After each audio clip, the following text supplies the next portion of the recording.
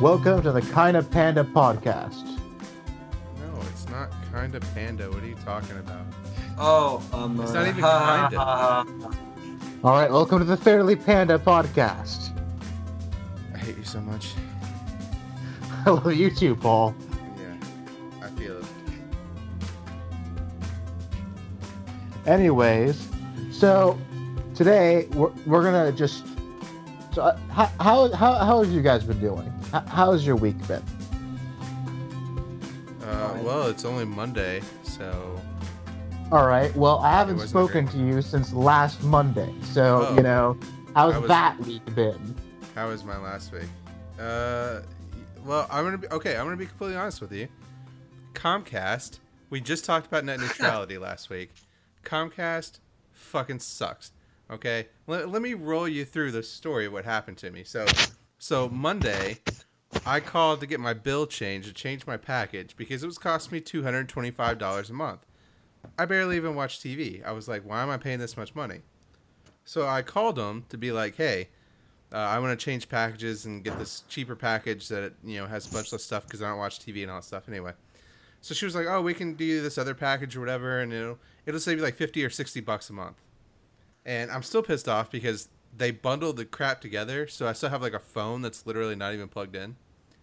And so I'm like, okay, whatever, go with this package. It's saving me $50 or $60 a month. That's fine. And I said, but we're gonna be. I need the internet because we were gonna be recording the podcast. And I was like, so I need the internet. So can you like wait and like change this over tomorrow, because they were changing my internet, and I'm changing the internet speed. And I was like, I don't want anything to go wrong. And she was like, oh, well, we can't set it to automatically happen, but if you call back in the morning, we'll have this on the file, and you can just tell them you want to make the switch, and let's make the switch then. I'm like, oh, okay. So I wake up Tuesday morning, and I call them, and I get this woman at customer service and tell her, hey, I've got this switch. It's on my account. What I'm going to switch to and all that stuff. Can you just go ahead and flip it and make the change? Didn't know what the hell I was talking about. She's like, I don't see anything on your file about this. I'm like, God damn it. I knew this was going to happen. So then I spend an hour on the phone rehashing everything I had just done the night before. She makes the switch. Everything breaks. My cable stops working. My internet stops working. Doesn't come back. I don't have a phone plugged in, but I'm assuming it wouldn't have worked if it had done it. So I now spend like 4 hours on the phone with this tech trying to get my box to work, my cable box to work. And he's like, oh, we got to send signals and you got to find this stupid, code or host ID or something like that. And then all that happened. He's like, oh, your internet's finally working again, but you're getting bad signals. Like there's lots of noise in the signal. And so we're going to have to send somebody out to take care of that. And they send somebody out and he's like, when did this happen? He was like, I'm not seeing any problem on the system for the last 24 hours. And I was like, no, I've been having problems before then. But I was like, but when I switched over, there were problems. But even before then, like once a week, it would like cut out and it would stop working. And he was like, oh yeah, I see that now. He was like, actually, I think some of the noise is coming from, you have your cable here plugged into this little, like I had it plugged into like one of those surge protectors, so it would protect the cable or something like that. I was like, I think that's causing the issue. And I'm like, I literally just plugged that in yesterday and you said I haven't had any problem for the past 24 hours. No, that's totally the problem, dude. And so then he fixed it, and he was like, are you using all the jacks in the house? And I was like, no, I'm really only using the one in the living room because that gets my Wi-Fi and everything. And he was like, well, okay, so is it okay if I just like turn off the others? And I was like, because that's the best way to get the noise. So now I have like every other cable jack in my house just doesn't even work. And I'm just like, what the hell? This company is the worst. The worst. And there's no competition. What am I going to do? No competition. The only other option I have here is DSL, and it's like 6 megabit. Fuck off. Man, the struggles of a homeowner. It is, especially in the suburbs of the Midwest.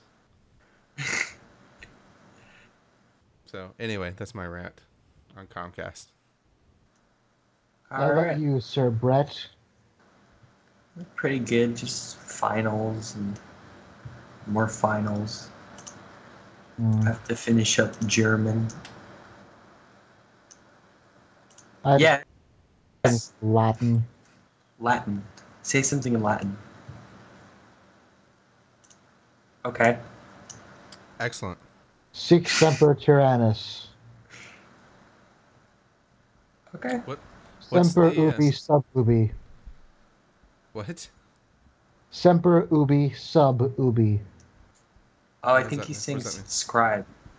No, always wear underwear. Oh, sure. What's the phrase from V for Vendetta that was in Latin? There's a V for Vendetta phrase in Latin. Yes, it's the scene where she goes and she finds like the mirror or the painting or whatever, and it's got something written in Latin on it. See, now this is gonna bother me. Here it is. We vere universum vivus wiki. We vere universum vivus wiki. It's a Latin phrase meaning, by the power of truth, I, while living, have conquered the universe. Yes, there you go. That's what it was. I always like that one. Wait, why did you say it as if it was a W? Because that's how you're supposed to say it in Latin, because the V and the W are basically the same. Wait, are you telling me that movie lied? No, just that most people have no clue to pronounce Latin.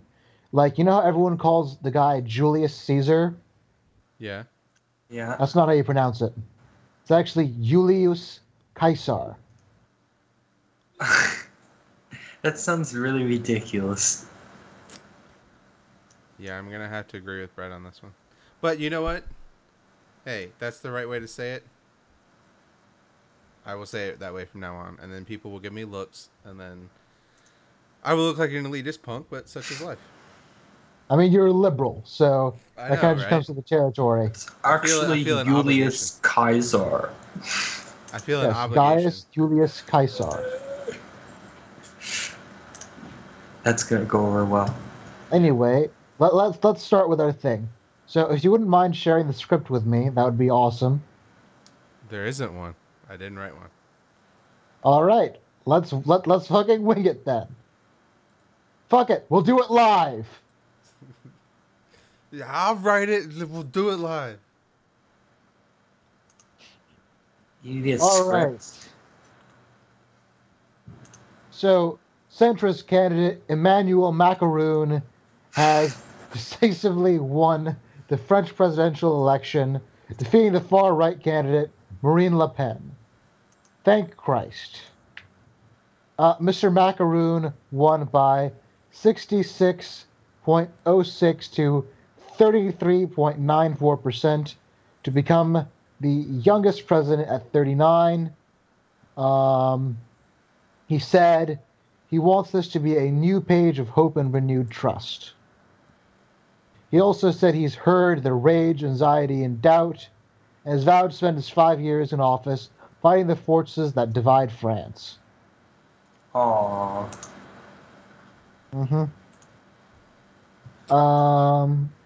His mentions of Miss Le Pen drew loud boos. He said he would do all he could in the future to ensure that there would be no reason to vote for extremism. So Le Pen responds by just talking about division between patriots and globalists, saying that she needs to transform the National Front again, and then trying to win more elections. Well, here's a hint. Maybe don't have so many Holocaust deniers in your party. It's probably a good start. So he's going to be taking over as president on Sunday, and yeah. So, all right, hot potatoes. Brett, give us your hot potato. It's a very sad day. Looks like the Trump brand of nationalism isn't working so well in Europe. Everyone was really excited for Geert and Le Pen and AfD, which isn't doing so hot either. It doesn't look too good. But there's a silver lining because Le Pen's vote was dominated by the youth, so that kind of kicks out the stereotype that, oh, conservatism is only for old geezards who live in the past. There's definitely a vested interest among the youth to get back to putting France first. Was it that way in the general election though? I haven't seen breakdowns for No. the general. Yeah, that Le Pen basically lost in every category. Yeah, that's what I thought. Because in the Wom, wom. because in the first round, actually one of the things I noticed after we talked about it last week was Le Pen actually she did best among like the 40 to 55-year-olds, which was Trump's demographic as well. She got beat among under 35s by the far left guy, Mélenchon. And he told his people, like, he got higher percentage of the youth vote, and he told his voters never Le Pen. But he also wouldn't endorse Macron, so I don't know what they ended up doing. So I don't know. I haven't seen the breakdown. I don't know how they actually went in the second round.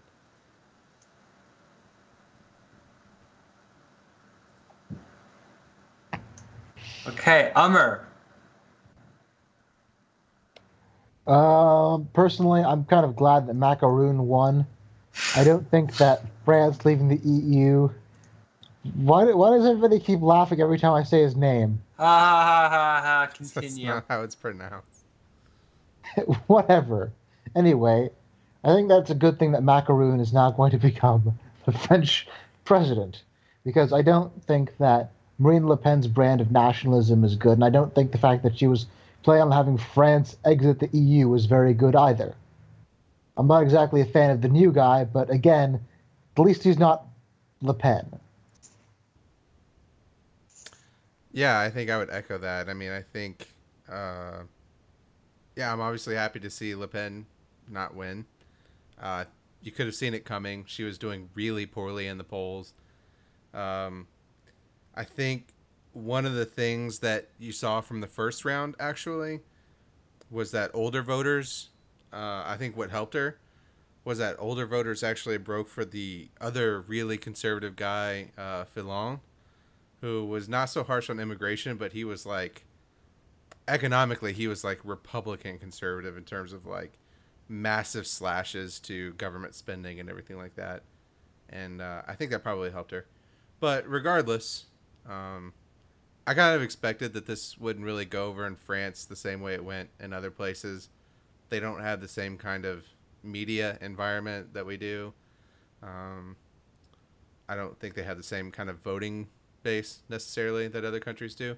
And I will also say what I think is interesting that we hadn't really touched on yet, that there was a big leak of Macron, like he was hacked, just like Hillary Clinton was. People have come out today. WikiLeaks came out today. WikiLeaks posted the information, and then they showed today on Twitter that it looks like it was Russian hackers once again that leaked all his stuff. Oh, those Russians. And they did it though right before the blackout period, so they released it Friday night. And in France, they have like a 48-hour blackout period before voting, which is like none of the candidates can talk and can't campaign, and the media can't cover the debates and stuff like that. And so on the one hand, I thought that was going to have a bigger impact, because I was like, well, they just dumped all this information out, and there really wasn't much in there, just like there really wasn't much in Clinton's stuff. But I thought like, oh, people I saw on, Twitter and Facebook, people were like, the right wing people were going crazy with like, oh, Macron, like he's got all this corruption and blah blah blah blah, and I was like, oh, that's gonna hurt him, and then it apparently ended up not. So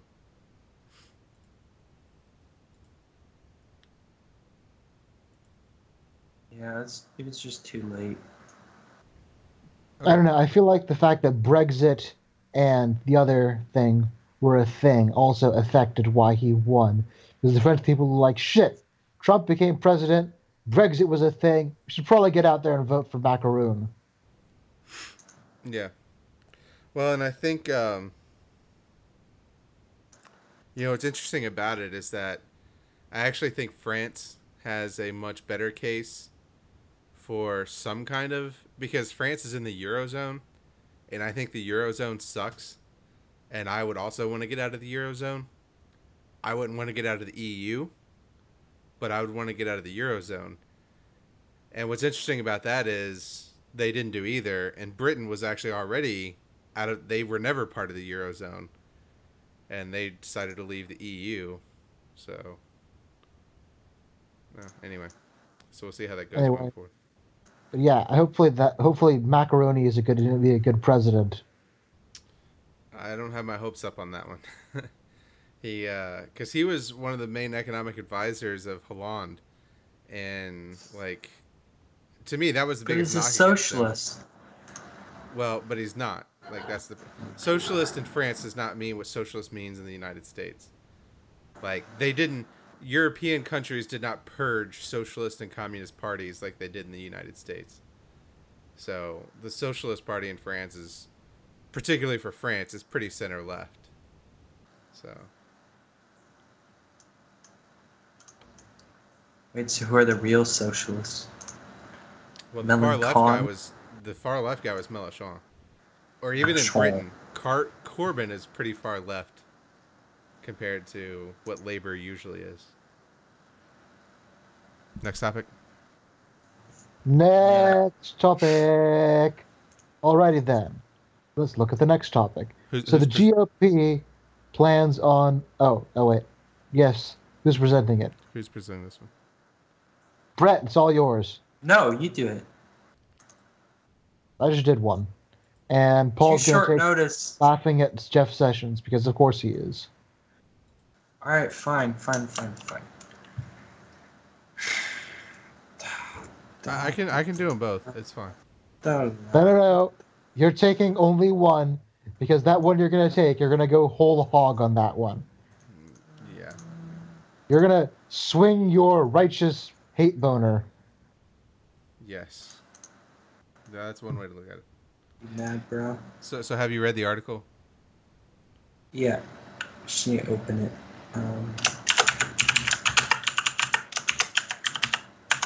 Of course you logged me out. I didn't log you out. Yeah, Comcast did. Yes, he did. He did it with his magical liberal powers. No, it's fucking Comcast. He just said it. Comcast strikes again.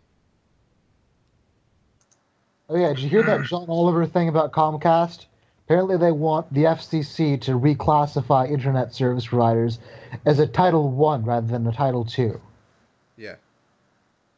Which is dumb, because that's what they were, and the court struck it down and said, no, you can't actually regulate them if they're Title I. You have to do it as Title II. And like Ajit Pai's arguments were just really, really dumb. Yeah. We talked about it last week. I mean, yeah, but we're just talking about it now while we wait for Brett to do his thing. Yeah. Because we're just filling time. Except unlike the other people who fill time, we're doing it with intelligent conversation. Ooh. Okay. So, basically, a big part of Trump's campaign is that he was going to go after Wall Street. But he wasn't very specific about, like, what he was going to go after and, like, how he was going to go after them. It's basically just him shitting on Wall Street like all candidates do.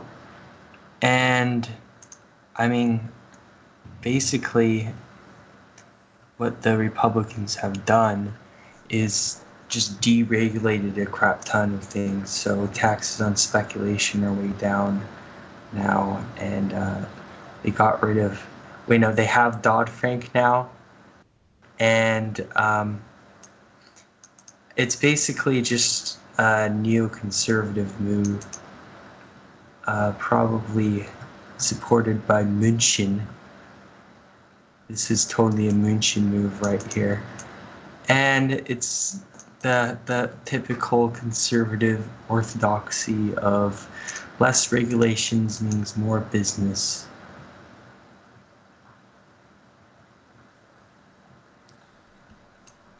Yes. Yeah. Did I do good? Yeah. Yes, Brett, you did good. So, yeah, I mean, I find it ironic.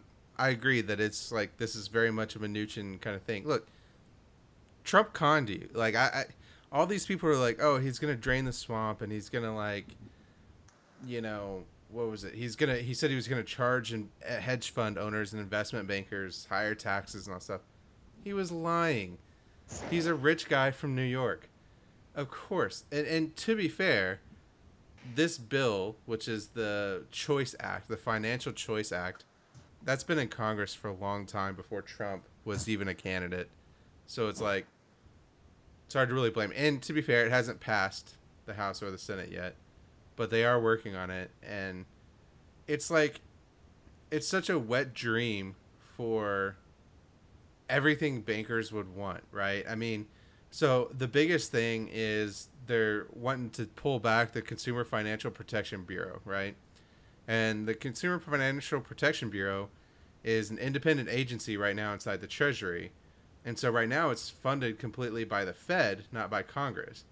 And so the problem they have is the Consumer Financial Protection Bureau is kind of like the FCC. It has the power to regulate like banks and mortgage lenders and credit card companies, stuff like that. And like Republicans have hated that from day one.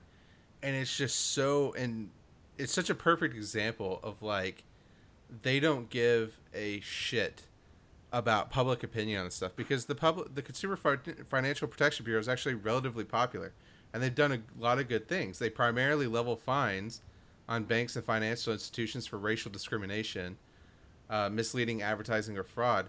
The most recent high-profile thing they did was actually they fined the Wells Fargo. Did you guys hear about this? Like Wells Fargo was doing that thing where they were signing up their existing account holders. They were signing up their existing account holders for new accounts without asking them, so that they could charge them fees. I wasn't. I didn't just hear of that. I was actually involved in that. Yeah, that happened to you? Yeah. I had a family friend who worked for Wells Fargo, and essentially speaking, she would make accounts in Wells Fargo under our name because she had to hit a certain quota. Yeah. It was absolutely ridiculous. And the Consumer Financial Protection Bureau fined them $100 million for that. And now Republicans are like, but Republicans have had it in their crosshairs forever. And so they're trying, this bill is going to do things like move the funding from the Fed to Congress, essentially so they could defund it and make it not do anything. They want to roll back its authority and restructure its leadership and all that stuff. And I think this is perfectly example too of using the rhetoric of Donald Trump, which is like, oh, we're going to drain the swamp and everything like that. They say this bill is anti-too big to fail, because they're saying things like, we don't want taxpayers to have to bail out these big banks again. But nothing in the bill actually prevents taxpayers from doing a bailout again. The only thing it does is it actually removes the authority of the government to take over a bank if it's failing, right? So in 2008, like when Lehman Brothers failed, the government didn't have any authority to do anything with Lehman Brothers. So the only thing they could literally do is let Lehman Brothers fail and spend $8 trillion into the financial system to keep it from crumbling upon itself. What Dodd-Frank did was it said, if a bank is failing, the government can go ahead and take it over and what do they call it? They call it the it's OLA. What's that called? OLA? Yeah, that's what the specific part of it is. The Orderly Liquidation Authority. So it allows them to go in and take over the bank and say, we're going to provide it liquid funds to cover the assets and to make sure no other banks fail. And then we're going to, have a structured way of letting this bank go out of business if it's failing. The only thing this law does, this Financial Choice Act, which is Orwellian again, is it rolls that back and says, no, you don't have the right to do that. So if a bank fails, we're going to be in the exact same situation we were in 2008, which is like, they're saying like, oh, just let it fail. It's like, but if you let it fail, the whole economy goes down with it, right? So it's like, they're using this thing like, oh, it's anti too big to fail. We're not going to rely on, have the American voters bail them out and stuff like that. Like, no. The American voters are going to bail them out again because you're not going to let the economy crash. Now you're just letting them be bailed out on the bank's terms instead of on the government's terms. So it also does things like eliminates limits on debit card charges. So like it used to be, I don't know if you guys remember this, but I remember when I first got my debit card, because you guys probably aren't old enough. When I first got my debit card, you used to be charged at certain retailers 50 cents to use your debit card. Whereas if you used a credit card, you weren't charged anything. Dodd-Frank eliminated that. They were like, no, you can't charge people to use a debit card. So they want to get rid of that. I do remember that, actually. Yeah, it's like, who's asking for that? Nobody's asking for that. So, and the worst part is, I know there will be some Democrats that will back this, like Cory Booker. Like, there will be these Wall Street, Northeastern Democrats who will back this, and it's just, it's a joke. So.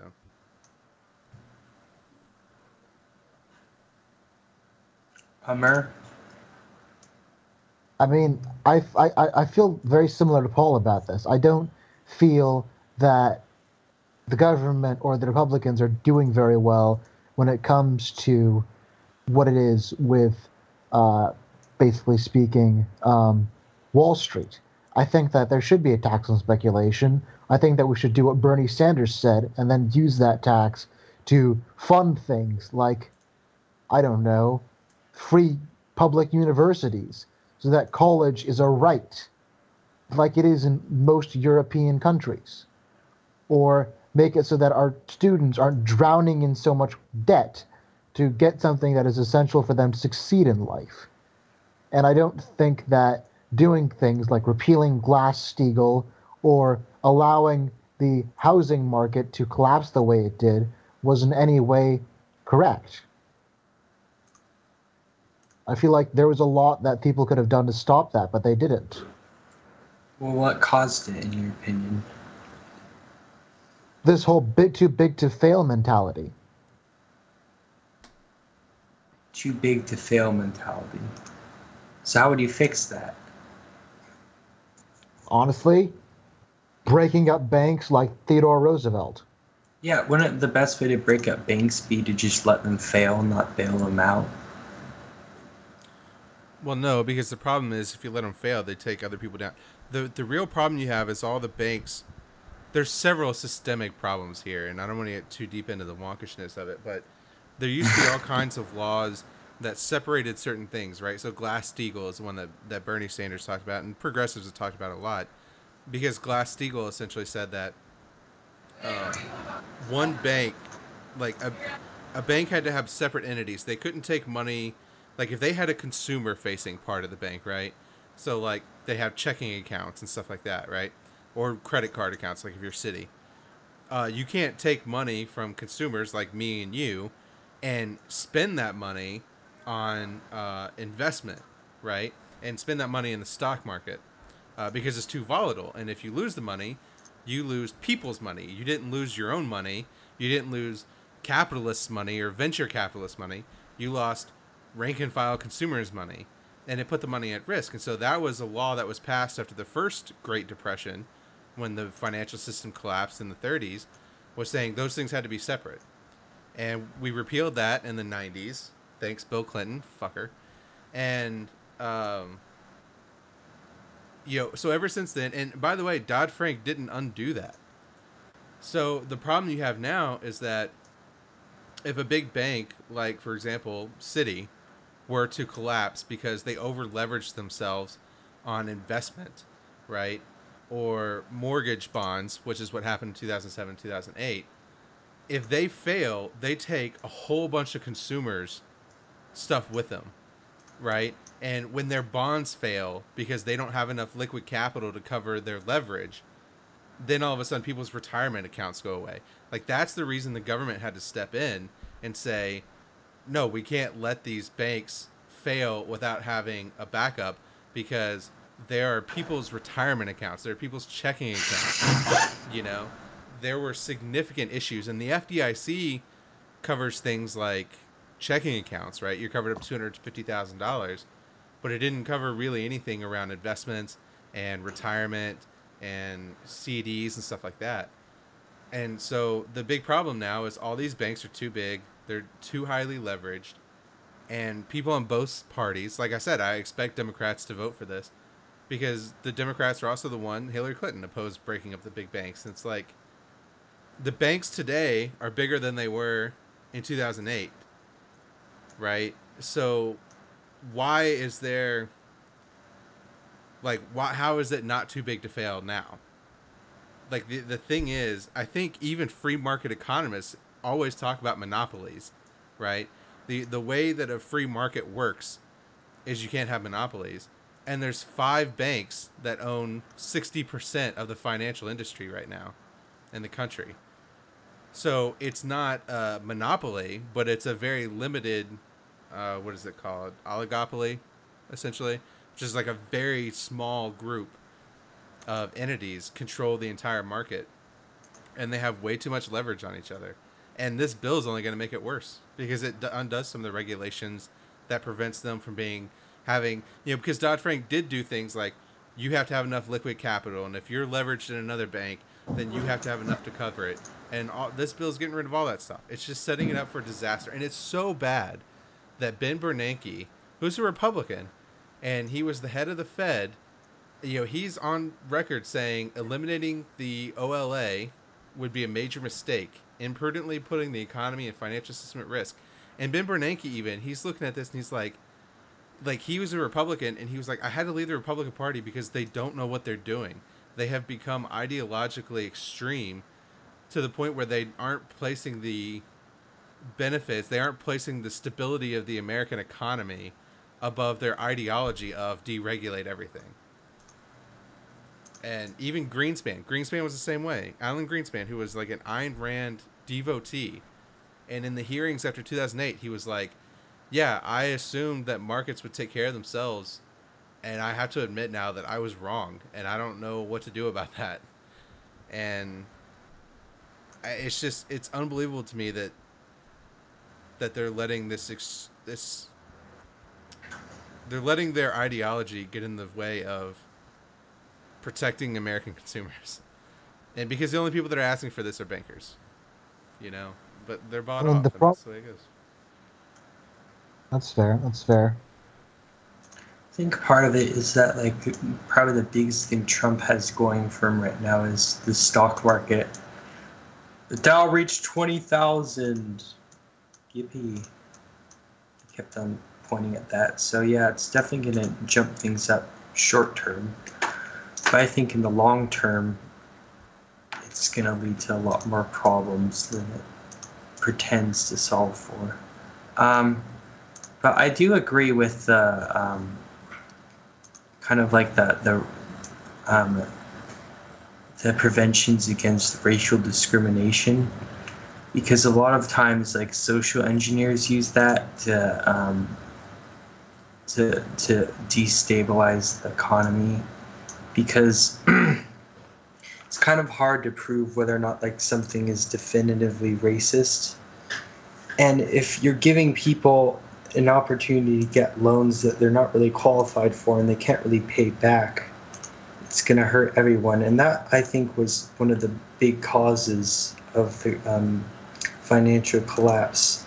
It wasn't the only one, but people going to, like, minority communities where people weren't really qualified for loans and couldn't really afford to pay them back. And then, yelling racism when people weren't getting loans in these areas, and then getting the government to back them up as they move in. I mean, I think that happened, and it significantly contributed to the collapse of the housing market. Well, but this law doesn't actually deal with that. The only thing it does that's even related to that is it dethorns the Consumer Financial Protection Bureau. But yeah, it doesn't actually, and they were the ones enforcing. The Consumer Financial Protection Bureau didn't exist until 2012. It was one of the things that Elizabeth Warren fought for after the crash. So I remember the article saying that it got rid of kind of like racial equity laws. It could be. I mean, the bigger thing about the crash wasn't race. It was that, yes, the government insured mortgage loans for low-income communities that tended to be racial and immigrant communities. And so banks started fudging the numbers to give loans to low-income people that didn't qualify.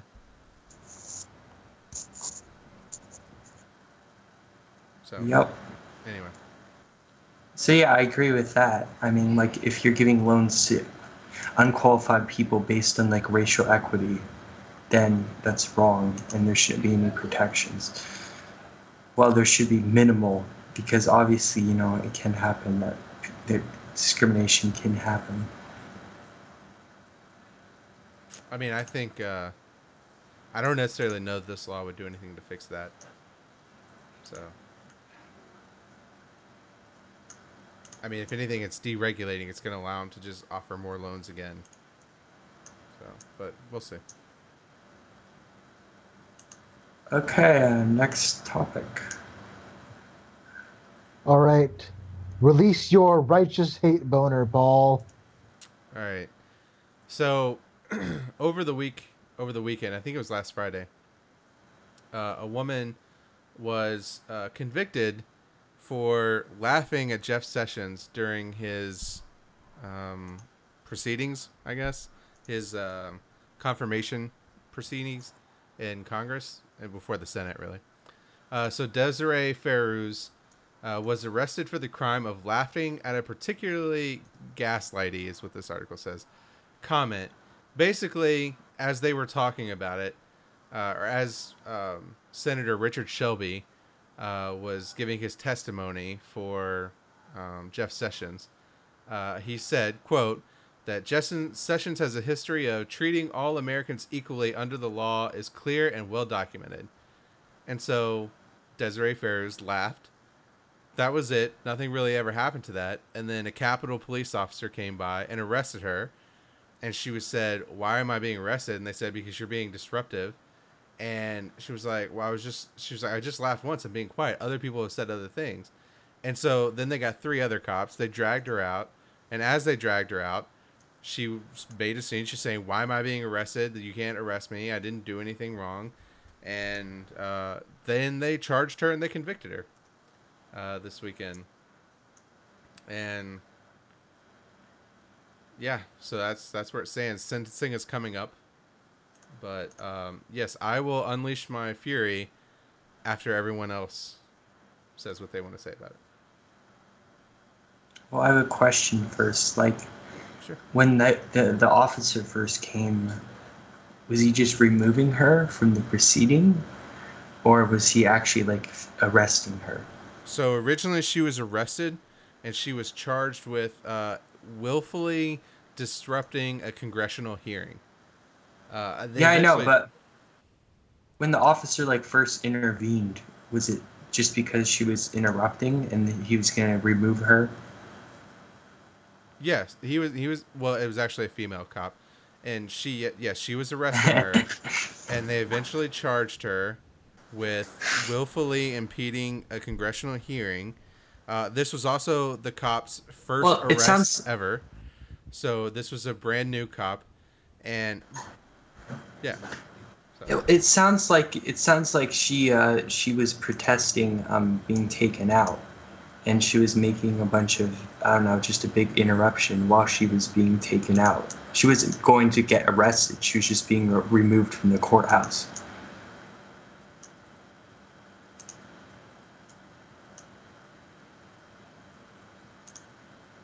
I mean, I have to honestly kind of, I don't know, agree with that, I guess. Like, actually, are you done with your hot potato, Brett? Well, it's more of like a question because I don't know like exactly what happened, but that seems like that's what happened. I don't know. I wouldn't be surprised if the media tried to put like a negative twist on this and make it seem like someone got immediately arrested for like laughing. which I disagree with, obviously. But if she's interrupting, which she was, Well, okay. she should be taken out. So let's go further. There were several other people that day who also said things. Later on in the same hearing, others were heard laughing during the proceedings when Jeff Sessions was asked if he ever had disagreements with his wife. One person even yelled out, quote, "You're under oath." Okay, none of them were arrested. Here's the interesting thing. Desiree Ferruz, what was different about her was she was clearly there to protest. So she was wearing a Statue of Liberty type thing, and she had a sign that says, "End Jeff Sessions racism" and stuff like that. So, but she was being quiet until she laughed, and so she wasn't doing anything. And then they arrested her. There were other people who were making comments and doing things who weren't obviously there to protest. None of them were arrested. The only people, in fact, 2 other people were arrested and also convicted, and they were people that were with her that were also there protesting from the same organization. I forget what they're from, some consumer advocacy group or something like that, justice advocacy group. And when she was being arrested, they started protesting and they got loud, and so they were arrested. Even that you could somewhat understand because nothing was happening to them, and so they were unsolicited in their protests and they're disrupting the chamber. I find that to be a little bit of a sad excuse anyway. But nonetheless, I at least understand something behind that. She was not doing it. She was being arrested, and when they charged her was for, and the jury even came back and said, what they charged her for was, as she was being pulled out of the courtroom and being arrested, they charged her for her protesting then and holding up her sign and saying, "Why am I being arrested? Why am I being arrested?" To me, that's like, it's the classic, you arrest somebody and the only thing you charge them with is resisting arrest. It's like, what were you arresting them for in the first place? Like, that should never be a charge that sits on its own. Well, they weren't arresting her. They were just removing her. No, but they were arresting her. You just said that she got arrested for the crime of interrupting while she was being removed. No, that's what she was convicted of. She was originally charged 2 things. One, she was charged by the Capitol Police for all the stuff that she ended up getting convicted of. She was also originally charged by the government, by the federal government, for willfully disrupting a congressional hearing, which was the laugh. That was the thing she was originally charged with. They ended up not doing that. All right.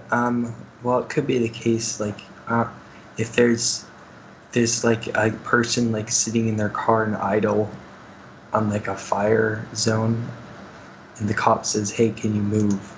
and the person moves, like, they'd be fine. But if the person like started like yelling and refused to move, then obviously they could be arrested.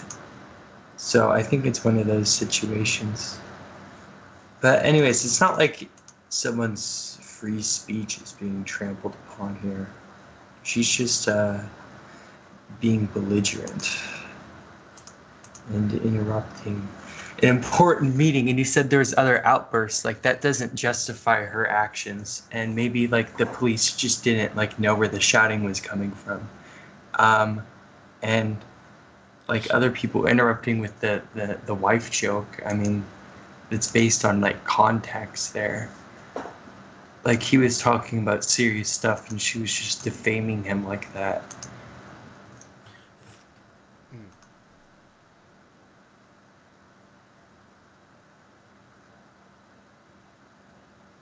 Okay, Amr, are you gonna say anything? Yeah, I guess I can respond to that. I mean, my response to that is very much, like, I mean, she went into the belly of the beast, and then she laughed at Jeff Sessions during his confirmation hearing. Like, that's just kind of a recipe for disaster. I don't know. Like, that, just specifically what she laughed at, I feel like, is exactly what the problem is. Yes, Jeff Sessions is not great as a candidate for Attorney General. Yes, Jeff Sessions sucks, blah, blah, blah, blah, blah. All that jazz. But I don't think that just going there and trying to protest that thing is really very productive. Like, you're not going to make none of what you're doing is going to make Jeff Sessions any less of the Attorney General. It seems like a token wasted effort. And the fact that they removed her for doing something that was contrary to what Mr. Sessions was trying to do, it doesn't surprise me at all. Like, if you go to a Republican thing and you act anti-Republican, and like the fact that you don't get treated great should kind of be par for the course. Like, if someone went to a Democratic thing and started yelling "Viva la Trump," or when someone was saying that, oh, Hillary Clinton is honest and trustworthy, and someone started laughing, they would get removed for that. Like, don't tell me that they wouldn't, because I'm pretty sure they would. So, I don't know. Okay, my turn. Yeah, sure. This is all fucking bullshit, okay? Here's the problem with this. Because you know what I'm tired of, which is this fucking false narrative that has been pushed around ever since Trump got in here, or ever since Trump started running, which is this victimhood of the right? Which is, hey, I can say every fucking racist, mean, homophobic, transphobic thing that I want to say, and if you call me a racist, you call me a homophobe, you call me a transphobe, you call me a bigot, because I don't think immigrants, because I think Mexicans commit crimes at really high rates when the evidence doesn't support that, or that I think, all the Mexicans come over here are rapists and drug dealers, all that stuff. And they go, but if you say anything, you protest me, you're shutting down my free speech. Fuck off. That is not shutting down free speech.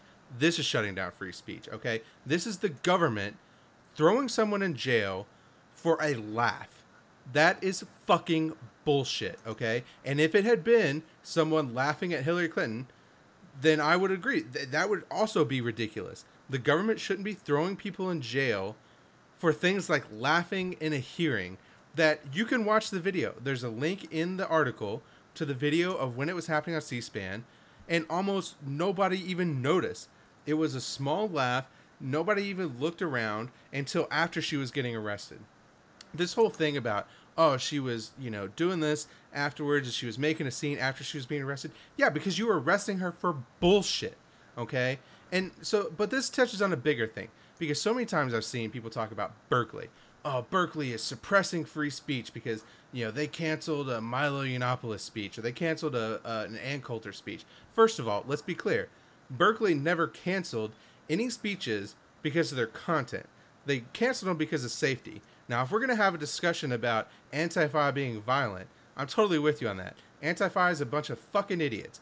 But they're a bunch of fucking idiot liberal hippies with black bandanas that don't have any real power. They're just causing a stir. Okay? Berkeley offered Milo a chance to come back. Actually, Milo canceled his trip. It wasn't Berkeley. Berkeley offered to move Ann Coulter's speech, and then the Republican group that invited her pulled out of it and said they didn't want her anywhere. Berkeley never canceled that. So Berkeley is not cutting off their ability to speak. And even if they were, who the fuck cares? Okay? The First Amendment guarantees you the right to say what you want. It does not guarantee you a platform, and it does not guarantee you an audience. If Berkeley says, we think Ann Coulter is against what we want to be and what our values, and we don't want to have her speak, they have a right to do that. That is not censorship. Censorship is putting people in prison because they laughed at a politician. That is real censorship. And by the way, this is a systemic problem that is happening among the Republican Party right now. There was an article that came out just today in The Guardian where the UN Commission for the UN Office for High Commissioner for Human Rights has sent a formal complaint to the State Department about a range of over 20 laws laws in over 20 states that have been introduced or passed since Trump was elected on November 8th. So, for example, a bill introduced in Tennessee would give civil immunity for people driving cars and hitting protesters in the streets. A North Dakota bill bans protests wearing masks. Another North Dakota bill would make a riot with more than 100 people a Class B felony, but it only defines riot as a public disturbance involving an assemblage of 5 or more persons, which by tumultuous and violent conduct creates grave danger of damage or injury to property or persons. Okay, so not even that it actually has to get violent or has to cause danger. It just has to cause the danger of violence and the danger of property destruction. This would have applied to the nonviolent protests in the Dakota Access Pipeline protest. Oh, that's interesting. Interesting that North Dakota would pass that law. A bill passed by the Arizona Senate in February would add rioting to racketeering laws. This would allow the Senate, or would allow the state, to seize assets and arrest people for being at a protest where any violence or damage occurred, even if they weren't involved. It would also allow them to go after the protest organizers like organized crime bosses. Because if you organize a protest, somebody got violent at it, you're responsible, and we're going to put you in prison for doing the violence, even if you didn't have anything to do with it. North Carolina introduced an economic terrorism bill, which would make, quote, impeding the regular course of business of more than $1,000, end quote, a Class H misdemeanor, punishable by up to 4 to 25 months in jail. Okay?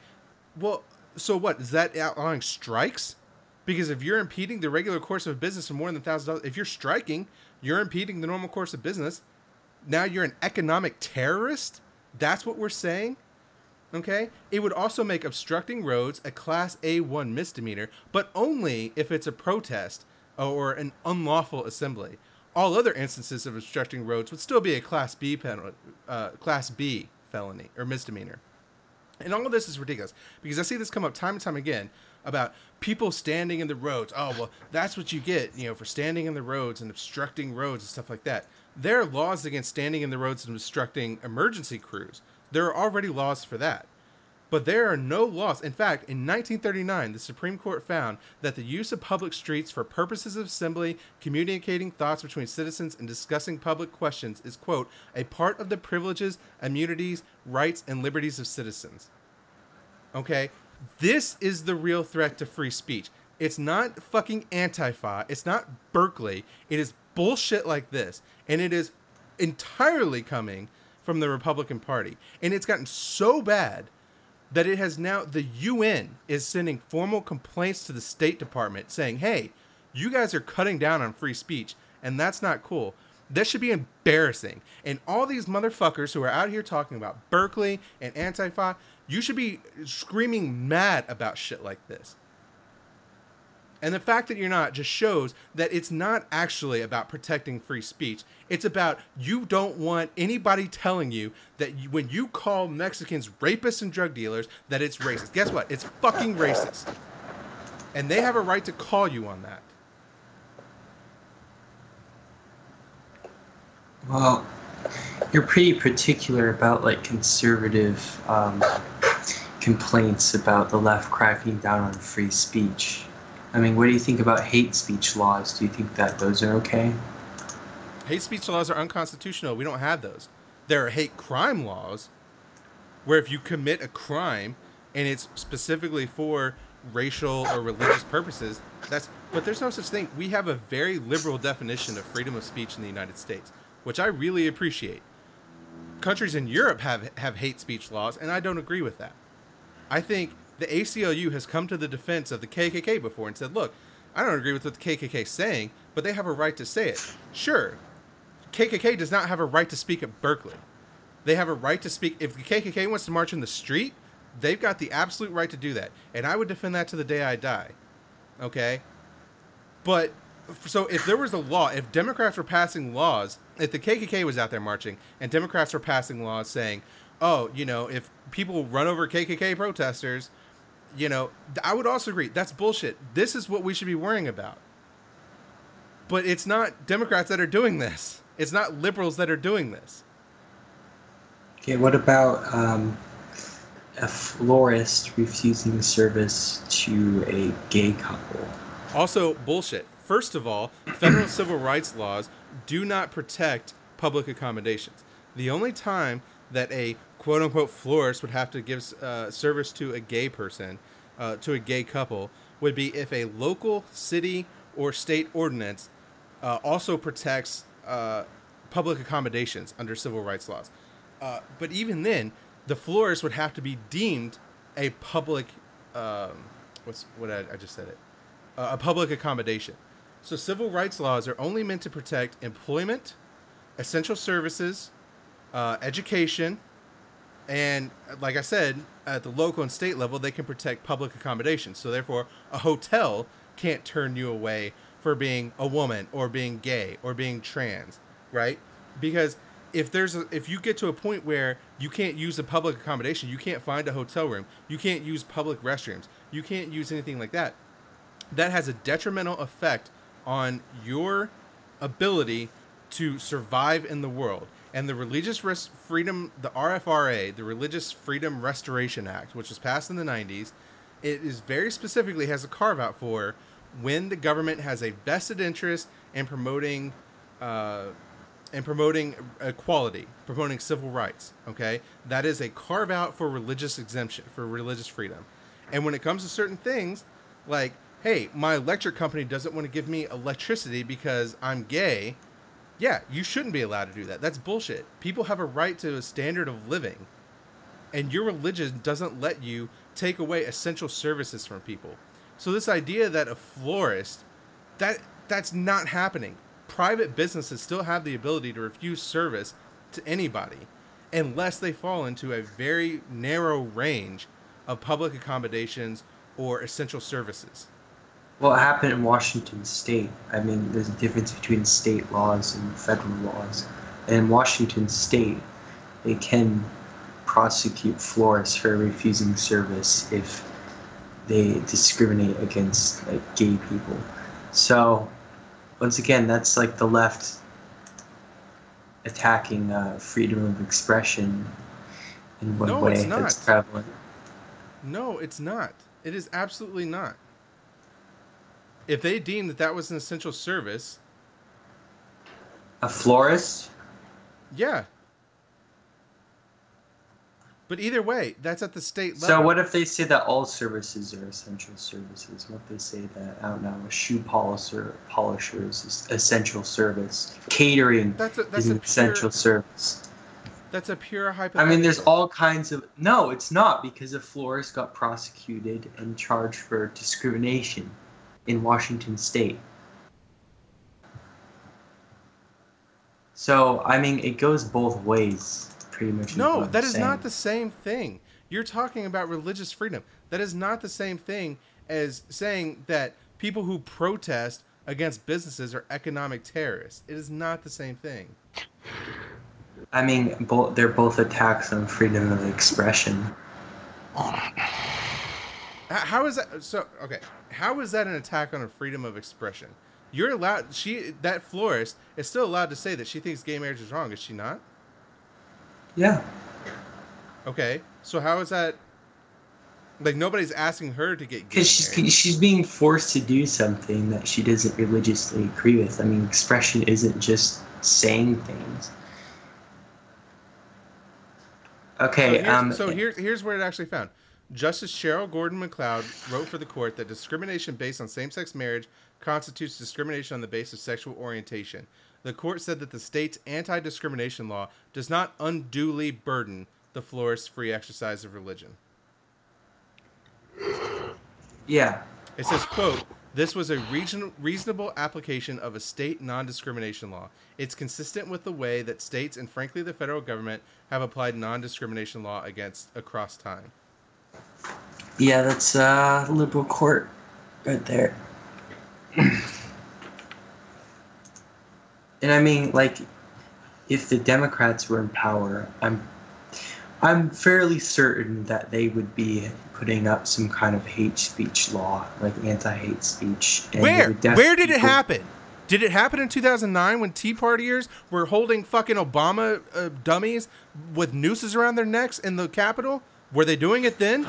I don't remember it then. Okay. Where are the laws? I mean, it takes time. They can't just do everything at once. And there's obviously going to be a lot of pushback on that one. So they're probably just waiting until Hillary gets a second term and they have all the time in the world. And it takes time to slowly take over a justice system. I mean, right now the Trump administration Hillary's not is going to putting in a crap ton of justices to make up for Obama. I mean, basically what's been stopping the Muslim ban in quotation marks has been Obama appointees like resisting. So I guess it's just a matter of political capital. Like if the Democrats like had all the political capital in the world, I wouldn't be surprised at all if they had hate speech laws, which I'm Democrats had a far greater control of government at all levels in 2008 than Republicans do now. They had 8 years with Obama as president. They had 2 years with almost a filibuster-proof majority in the Senate. Where are the laws? Yeah, but once again, you can't just say hypothetically they would, because they didn't. When Obama was elected, most of the justices and most of the legal department was Bush appointees and like Bush administration people. It takes most of them most of them right now are Obama appointees, and we've already got laws in over 20 states. But like, even if they had the numbers, like maybe they're like, oh, we're doing Obamacare right now. We'll tackle free speech later. So it doesn't. Find me one example. Find me one example of protest laws being passed in response to Tea Party protests. And find me one example about the protests, like blocking roads. I'm totally okay with the cars not being charged, because first, like, I forgot. There's a Black Lives Matter protest, and they caused a huge traffic jam, and there was an ambulance that they blocked, and someone, like, nearly died from that. That was fake. Okay, well, that could happen. That is a possibility. So you're basically blocking emergency vehicles at that point. So, yeah, you should be able to run. Never happened. Where's an example of it happening? Okay, there's, once again, like, I don't entirely buy that that's a fake, because I read about it in the news. And second off, that is a possibility. So, and it's a really likely possibility, because there's emergency vehicles that use roads all the time. So just because I can't point to a specific instance doesn't mean that that's a definite concern. Can we please move on? I feel like we're spending entirely too much time on stuff and nonsense. This isn't nonsense. Unless the Democrats actually propose this bill, then it doesn't mean anything. We're discussing hypotheticals here. That's like saying, what if Trump were to invade North Korea? What if Trump were to decide to bomb Syria again? Except lots of people on the left support hate speech laws. Yes, and there's lots of people on the right that support bombing the hell out of Syria. But the point is, until it's actually done, we're just talking pointless amounts of speculation. And generally speaking, when you're in a court of law, there's this common objection, which is like objection, speculation. And I feel like, as people who are discussing politics, we need to hold ourselves to a higher standard and not just discuss like pointless speculation.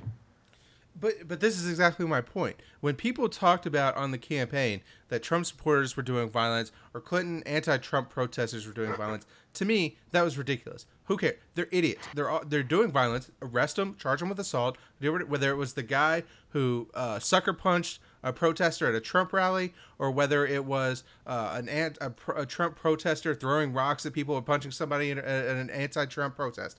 They're idiots. That's assault. Arrest them. They're not helping anything, okay? But that's noise and it's happening on both sides. I don't care about that. What I care about is when Donald Trump got up and said, hey, knock the hell out of him. He's telling his supporters, knock the hell out of him. He's telling his supporters, hey, you know what? If you attack him, maybe I'll pay your legal fees. That's the problem. That's the thing that you got to care about. I don't care about what idiot fringe on either side do as long as they don't have power. If they're not getting elected, if they're not affecting legislation, then they're just idiots being idiots. They're idiots every day in all walks of life. Like, we rarely talk about Sean Spicer on here because it's like, Sean Spicer said something dumb today. Well, yeah, it's a day that ended in Y. Of course Sean Spicer said something dumb. That doesn't mean we talk about it, okay? But when Trump gets up and says, I'm going to pay the legal fees of somebody who knocks out a protester, that's a problem. That's a politician taking a stance that violence is okay. Hillary Clinton was never doing that. Hillary Clinton was never saying, hey, these anti-Trump protesters should throw rocks and beat people up. She never came out and said that.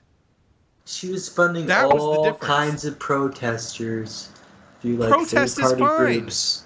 Protest is fine. Violence is not. Disrupt rallies, and in Chicago, it turned violent when they stormed the stage and got into a huge brawl. Hillary Clinton didn't support that.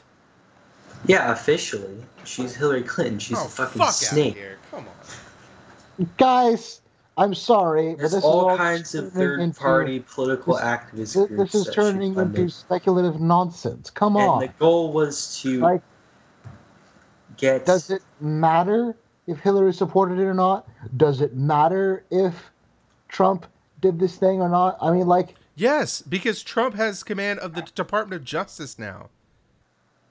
And Jeff Sessions is telling police officers, I'm not going to come after you for violating people's civil rights. That's why it fucking matters. Yes, sure, that's important. But the point that I'm trying to make is that talking about these protests and talking about, like, fringe protesters doesn't help us. And then talking about, like, whether or not Hillary Clinton was involved doesn't help. Because there's no conclusive evidence either way. I don't want us to speculate. Speculating is just a massive waste of time and accomplishes nothing. Incorrect. There is conclusive evidence. Hillary Clinton never endorsed any of them. Donald Trump is on video saying, knock the hell out of them. That's conclusive evidence. And my point is, if you had had a problem with that when he was running, you would have seen it coming the way he's running the Department of Justice now. That's the point.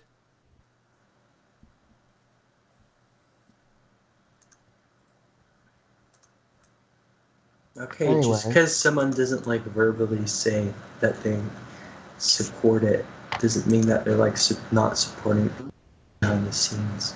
Again, like, we have no evidence of behind the scenes action. I've read all kinds of stuff, but I wasn't prepared for this kind of discussion, so... Neither was I, and I don't Hold think we should continue this kind of discussion because, like, Paul is talking about Trump, and you're speculating about Hillary. Like, none of this is current anymore. Trump Well, is the now problem with Paul is that like he's putting all the blame on one side. Because one side is passing the laws. If you want to have a philosophical debate about whether or not the anti-FI protesters and the liberals who are talking about political correctness, all this stuff, if you want to have a philosophical debate about how that has a chilling effect on free speech, that's one thing. And I would disagree with you in a lot of ways. I would probably agree with you in a lot of ways. I would certainly agree that violence isn't the answer. But ultimately, that is the speculation because there are people on both sides. That's exactly what Amr was talking about. There are people on both sides that are doing ridiculous things that want to shut down free speech in some way or another. And I don't care about that. When the government passes laws like this that are so bad that the UN has to come in and tell you the UN Council for Human Rights has to file a formal complaint with the State Department, that's a problem.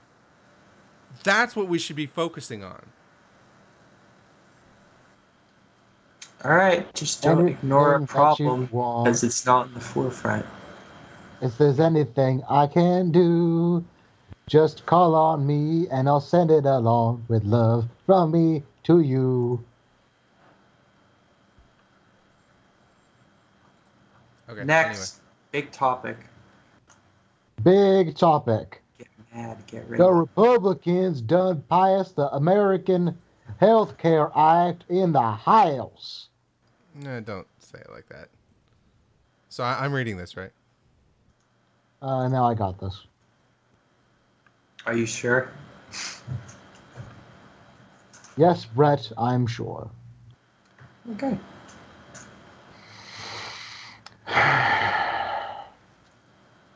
Alrighty then. So, House Republicans have just passed a bill to repeal and replace Obamacare, a plan that reduces taxes, puts millions at risk of losing their health care. 217, 213 against. It was massively rushed through. Most Republicans haven't even read this bill. Like, there was reports all over the news in which the Republicans were like, oh, well, what was it again? My staff has read through all of this, but me, I've just skimmed through it. John Oliver making a joke of, well, that's not really looking through it. That's just making sure that it doesn't have any freaking spiders. So it's now going to go to the Senate, where it's going to have a lot of hurdles to pass. There's a lot of hardline Republicans who believe that the bill doesn't go far enough, and moderates who think that it goes too far. So it's very up in the air. So what are the key parts of the bill? Some of Obamacare's signature features would be immediately removed, such as the tax on people who didn't purchase health care. States would have the options to get waivers from two of Obamacare's requirements that insurers cover essential health benefits, that they charge the same price to everyone regardless of their health history. The Medicaid expansion would be phased out. The bill would also cut Medicaid in other ways. It would cut taxes for the wealthy. People buying insurances on their own couldn't get tax credits on their age rather than their income. All in all, the replacement plan benefits people who are healthy and high income and disadvantages those who are sicker and lower income. Yeah, although, fun times. Yeah. Okay. Well, you guys can go first because I'm going to rage again on this. Oh. More CNN. You go first, Umber. I mean, I'm going to rage on this too. Okay, what then the rage. Flying fuck. This is not okay. Like, they had such a hard-on for getting rid of Obamacare that they pushed through this bullshit bill that screws over a majority of the people who they're supposed to be representing, all because they want to help the rich people who can pay them money. Like, there's this Robin Williams joke that I'm pretty sure I've referenced on this podcast before, where it's like, I believe that senators should be like NASCAR drivers, in that they have, like, every person who sponsors them, that's just sewn onto their clothing. So that way we can know why they voted the way that they did. And what they've done with the American Health Care Act is that they've made it worse than the already existing version so that they can pander to these Republicans who are hardcore and anti-Obamacare and anti-government regulation. And the whole thing is, these Republicans don't want to be, or don't believe that the government should provide any assistance, but they don't have any way of being able to say that. They can't just outright get rid of the healthcare plan and say, get your own goddamn healthcare. So they just give us a really, really shitty healthcare plan. So eventually we'll just be like, well, fuck it. We don't want government healthcare because it's just so shitty. We'd rather just get our own healthcare, something bullshit like that. And that's just because of the whole thing of, that's something that was mentioned earlier. I don't know if we were recording when this was mentioned or not, but when it was mentioned that this fellow, who was a Republican, said that Republicans are putting their ideologies ahead of progress. They're putting their ideologies ahead of their constituents. And I don't think that's a right thing for Republicans to be doing. And that's my point on this, I guess.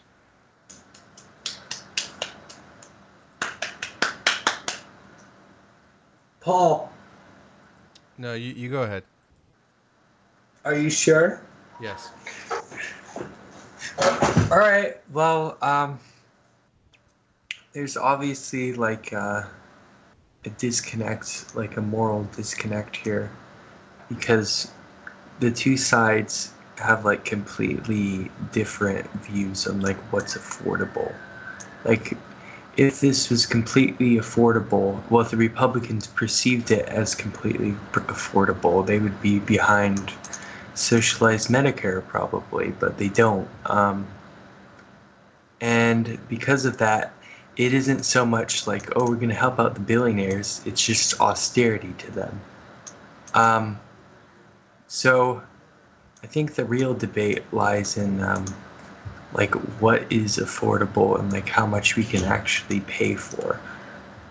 But let's go into the regular debate, which is like the stipulations in the actual healthcare bill. And I think that it's kind of another half measure that came out, but with more cuts, so it appeased more conservatives, more hardline conservatives. It came out of nowhere. Emmer's right. I'm like, wow, they repealed it. When? But I'm going to read out some pre-existing conditions that are in the bill.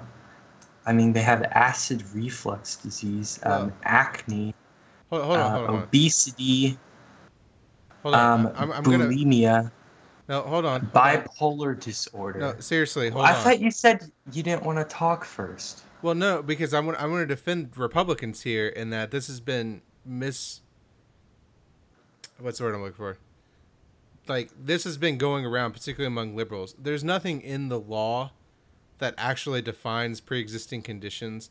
The law just lets states let insurance companies underwrite again. So these are things that could theoretically be considered pre-existing conditions, but it would vary from insurer to insurer. So in Republican defense, they don't have a list be like, oh, you can't get insurance because you had, whatever, acid reflux.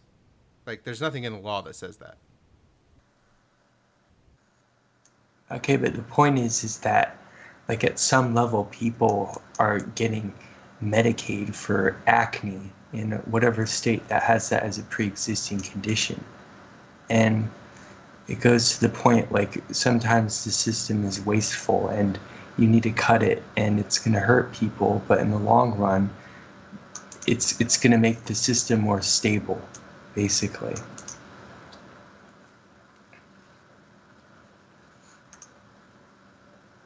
All right, Paul, you want to give your shtick? Yeah, I'm going to ignore that last thing that you said here, and I'm just going to go into this. Oh! No engagement. Well, because it didn't make sense. But the American Healthcare Act, well, here's the problem with it. It wasn't popular. Why are you okay with people giving insurance for acne? Yeah. That's the least of my concerns in terms of what insurance and healthcare is paying for. Would you pay your tax? It's like $20. It's like $20 a month for a prescription to some cream. Who fucking cares? Maybe it's a good cream. Maybe it's $300. Who fucking cares? That's not causing the health. That is not the driver of health spending in this country. I don't care. I don't care. 2. Maybe it's an old folks' home. Maybe that gets covered. Yeah, if we're gonna have a philosophical debate, yes, philosophically, healthcare shouldn't be covered by insurance. It should be publicly subsidized. So the government should be paying for someone's bipolar disorder treatment. Yep, absolutely. That is within the public interest. Not only is it morally the right thing to do, it is within the public interest to make sure that people with mental illnesses get their care that they need, so that they don't. Well, in fact, people with mental illnesses tend to be victims of crimes at pretty high rates, particularly from the police. So that's within the public interest to make sure they get the treatment they need to become productive members of society, because you can manage those things. So yeah, absolutely, we should be publicly taking care of that. Same way that we publicly fund schools, because it's within the public interest to have a well-educated populace. It is also within the public interest to have a healthy populace. Okay, is there any limit to, like, health, though? Like, how much can you afford to cover? You can't afford to make sure that everyone is in absolutely pristine health. So shouldn't we prioritize, like, the most urgent? No, everybody's not going to be in pristine health, but that doesn't have anything to do with what healthcare could cover. So there's no limits to, like, what conditions people could be covered for. Like, out now, crusty toe. Generally, I would say no. I would say there would be limits. I would say there would be limits on certain treatments in terms of medicines. Most single-payer countries will approve prices for certain medications, especially based off they do a cost-benefit analysis on if they're going to spend this amount of money. Is it going to see some benefit in terms of public health? So I think those things certainly exist. But I don't think there should be very few, if any, limits on what kind of coverage, what kind of health conditions are covered. So, I mean, and I'm thinking like things like cosmetic surgery for things that aren't related to mental issues. So. Oh yeah. Transgenderism is also a pre-existing condition, or could be. Yes, and I think the government should cover. I think if we had a public health service, it should cover transitioning, because that helps solve the issue of gender dysphoria. So you're fine with people who don't agree with a sex change, paying for it, being forced to pay for it. How many things does the government pay for right now with my tax money that I don't agree with? They spend $600 billion a year on defense. You think I agree with that? Yeah, let's add more then. Yeah, if it was on healthcare, I would be fine with that. You may not be fine with it, but they're spending my money on defense right now. I'm not fine with that. But that doesn't mean I stop paying my taxes. You're not really arguing, though. You're just changing the subject. I'm saying that anything the government spends money on, you're going to find somebody that doesn't agree with it. That's part of paying taxes. That's part of living in a society. It's not like half the country. It isn't like I would argue more than half the country thinks we spend too much on defense. If you ask like the average person, I would suspect that they don't want to pay for someone's transition, their sex change operation. Well, good for them. I would say they're wrong. So, and the government's already paying for it in Medicaid and the VA. So, okay. Well, the problem is that you have Republicans who are making this an option. They're not really representing their own people, their own voters. Well, so this gets to the bigger thing. This is where I'm going to rage on this law. The American Health Care Act wasn't popular when it came through the first time. We talked about it back in March briefly, I think. It wasn't popular then, and somehow they forced it through by making it less popular, which I find absolutely kind of ridiculous, to be honest with you. So there was a poll that came out in late March that was from Quinnipiac that showed that the American Health Care Act had a 17% approval rating. A 17%. Even among Republicans, more than half of Republicans didn't agree with the bill back then. So in that same poll, it showed that it was very important that health insurance be affordable for all Americans, with 85% of voters said that. Another 13% said it is somewhat important. One of the other things this bill did was it cut funding for Planned Parenthood. Basically what they say is if there's a provider that gets the majority of their funding from abortion services, then, or that they make the majority of their revenue comes from abortion services, then they're not eligible for public funds. Now, Planned Parenthood only performs about 3% of their services are abortion services, but it makes up close to 50% of their revenue, largely because it's paid for by private, because the government doesn't pay for the abortion services, right? So they have to, it's not subsidized, they have to charge people, so a big part of the revenue. So it's essentially defunding Planned Parenthood. When it is explained that federal funding for Planned Parenthood is used only for non-abortion health issues, American voters oppose cutting federal funding to Planned Parenthood 80 to 14%, including 60 to 32% among Republicans. In a simple question without the explanation, so not even saying that government funds aren't used for abortion services, voters still oppose cutting Planned Parenthood funding 61 to 33%. The bill cuts Medicaid. Voters oppose cutting Medicaid 74 to 22%, including 54 to 39% among Republicans.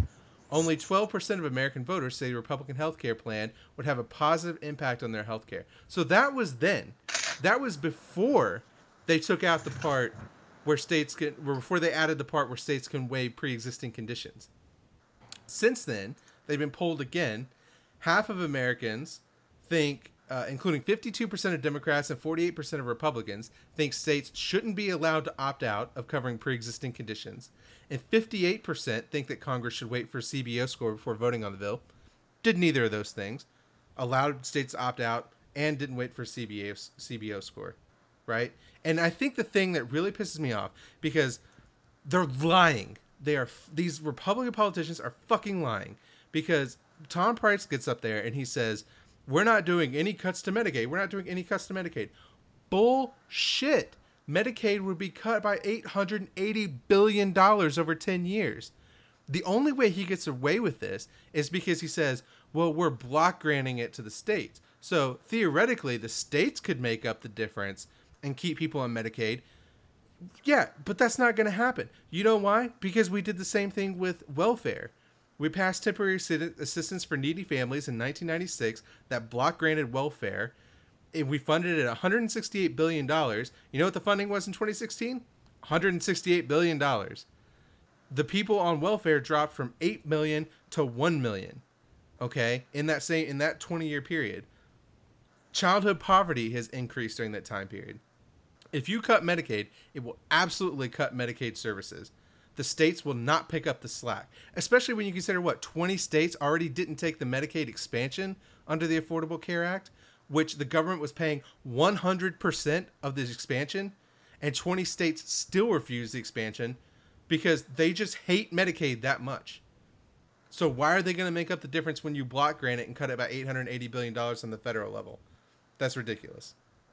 Then, I hate the argument that people make. They're going around saying like, oh, well, healthcare's not right. Like, people can still get care without having health insurance. Before the Affordable Care Act, estimates showed that between 25,000 and 45,000 Americans died every year due to lack of health care. People without health care are 25 to 40% more likely to die prematurely. Okay? And the other bullshit argument they keep hearing is, well, charity care will make up for it, right? I mean, because this was a big thing. Jimmy Kimmel came out and did his show on, and he talked about his kid was born with a heart condition. And he was saying that would be a pre-existing condition. And a lot of people were on board with that. Immediately, you saw conservative rebuttals to this going like, oh, well, the hospital where his kid was treated was a charity hospital. And it was funded from charity and stuff like that. And hospitals can't deny you service anyway. If you come into the hospital with an issue, they have to serve you. That's true. You know what they don't have to do if you don't have insurance, though? They don't have to give you medication. They don't have to do surgeries in the future. If you have an emergency room can't deny you if you go in. That's absolutely 100% correct. But if you need medication constantly to manage that condition, as Jimmy Kimmel's kid is going to need, they absolutely, if you don't have insurance, you can't pay for that. So that's a bullshit argument. Second of all, the idea of charity care is also bullshit. In 2013, uncompensated care accounted for $84.9 billion. The uninsured spent another $25.8 billion of their own money. But here's the real kicker. Of that $85 billion, $53.3 billion was reimbursed by the federal government. Okay? So this was before the Affordable Care Act came into law, because it didn't go into effect until 2014. Uncompensated, so charity care only accounted for $85 billion, and 53 of that the government reimbursed them for through Medicare, Medicaid, or separate funds that essentially, because the law says you can't deny people for coverage if they come into the emergency room, so we're going to compensate you for that from the government anyway. And even if we assumed none of it, even if we assumed literally $85 billion is what was being spent on charity care in 2013, you know what the average aggregate U.S. spending was in healthcare? $3.2 trillion. Charity care is not going to make up for this gap. This idea that conservatives are pushing that, well, if you have a condition, you have a pre-existing condition, you can be covered under charity care, is absolutely absurd. The other thing that is being pushed is the idea of high-risk pools, right? That, oh, we're going to have these high-risk pools, and, they're going to be, that's how we're going to lower costs for healthy Americans, and we're going to have people who have high risk or have pre-existing conditions, they can go into high-risk pools. There is, high-risk pools existed before the Affordable Care Act. The idea that conservatives are pushing this new thing is bullshit. 35 states had high-risk pools.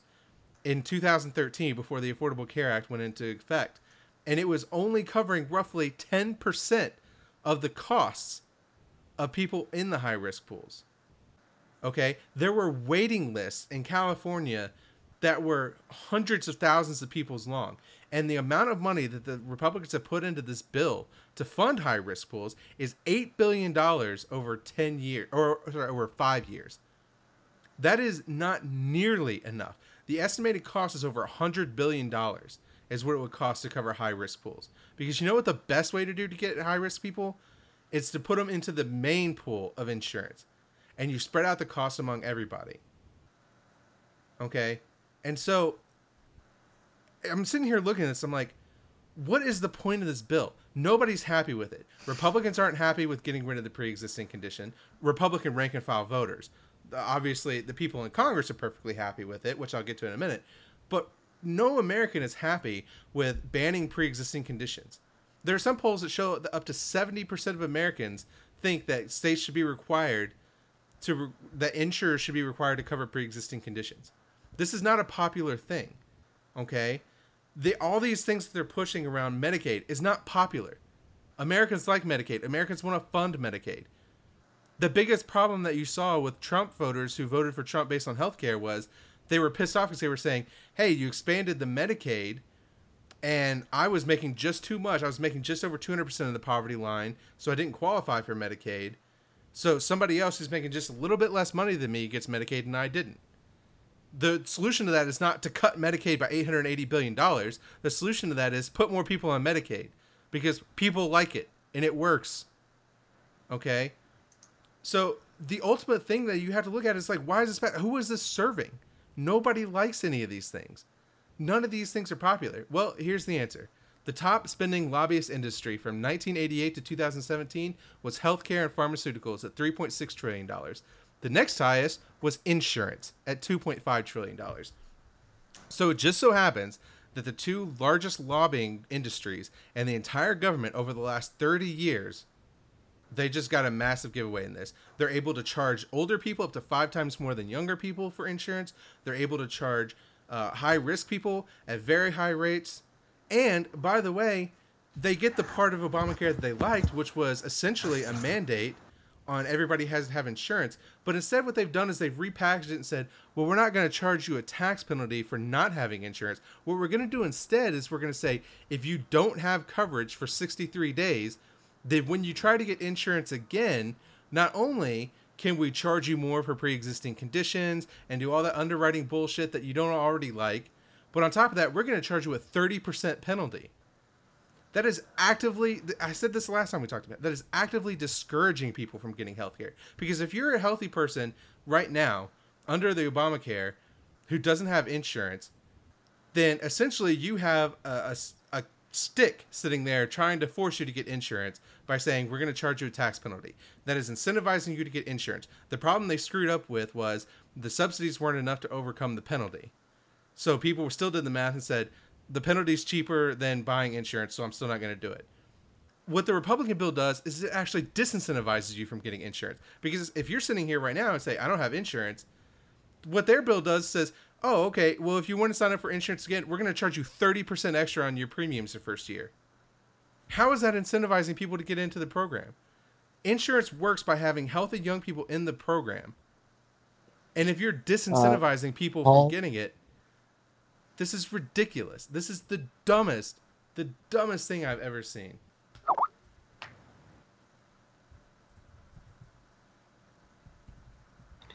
Like, you're making some interesting points here, but I feel like you've been talking for a bit. Well, it's a rant, Hummer. That's the point. Yeah, I know it's a rant, but at the same point, like, there's a point where a rant starts to get a bit much. Yeah, well, I think it's perfect timing, Paul. I think this deserves it, and I'll finish with this, and then I'll let it go. This was this was a piece on the Washington Post, and this sums up exactly what I think needs to be said about this. He says, the healthcare bill that the House of Representatives passed this afternoon is not just wrong or misguided or problematic or foolish. It is an abomination. If there has been a piece of legislation in our lifetimes that boiled over with as much malice and indifference to human suffering, I can't recall what it might have been. And every member of the House who voted for it must be held accountable. And I think this is absolutely the right thing, because this is a ridiculous bill. It's unbelievable that this even passed.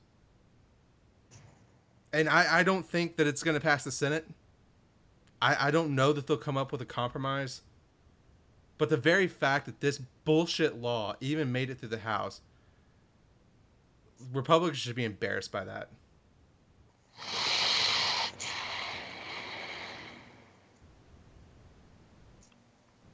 Well, I agree that it's disingenuous, because it's obviously austerity and they're trying to make it not look like austerity. But it's half-assed austerity, which is why a lot of conservatives don't like it very much. Just like a compromise that he's trying to get through so he can go like, woo, look what we passed. Passed the American Healthcare Act. Obamacare Light. No, I disagree. It's worse. There would be more people uninsured according to the CBO estimate before they put in the waiver for pre-existing conditions. The CBO showed that there would be more people uninsured after this law than there were before the Affordable Care Act, because of the cuts to Medicaid. Because this doesn't just take away the expansion of Medicaid under the Obamacare. This actually cuts Medicaid beyond that. Well, I mean, the economy was doing better before Obamacare. So, of course, more people could afford health insurance. The unemployment rate in 2012, or in 2010, when the Affordable Care Act passed, was 10.5%. Yeah, but it's not about unemployment rate, it's about wages. I mean, any reasonable look at the economy in 2010 would tell you it was not better than it is now. That was just a year after the crash, 2 years after the crash. That was when was Obamacare passed? 2010. 2010, right.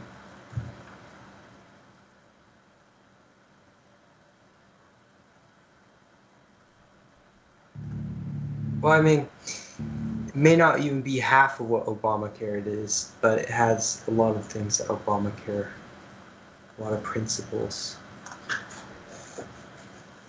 So you guys wanna wrap it up? I think I feel like we've talked about things we talked about. Well, thank you for joining us for the Fairly Panda podcast. Thank you for your time. We hope to see you next week. Yeah, and I just want to go on record as apologizing for the rants. I'll try to cut it down next week. That's fine. Nah, you're good. Like, when I felt that you were going a bit overboard, I kind of stepped in a little bit, but other than that, I only have to do that like once. At least they're substantive. Yeah, absolutely. All right, well, see you next week. See you next week.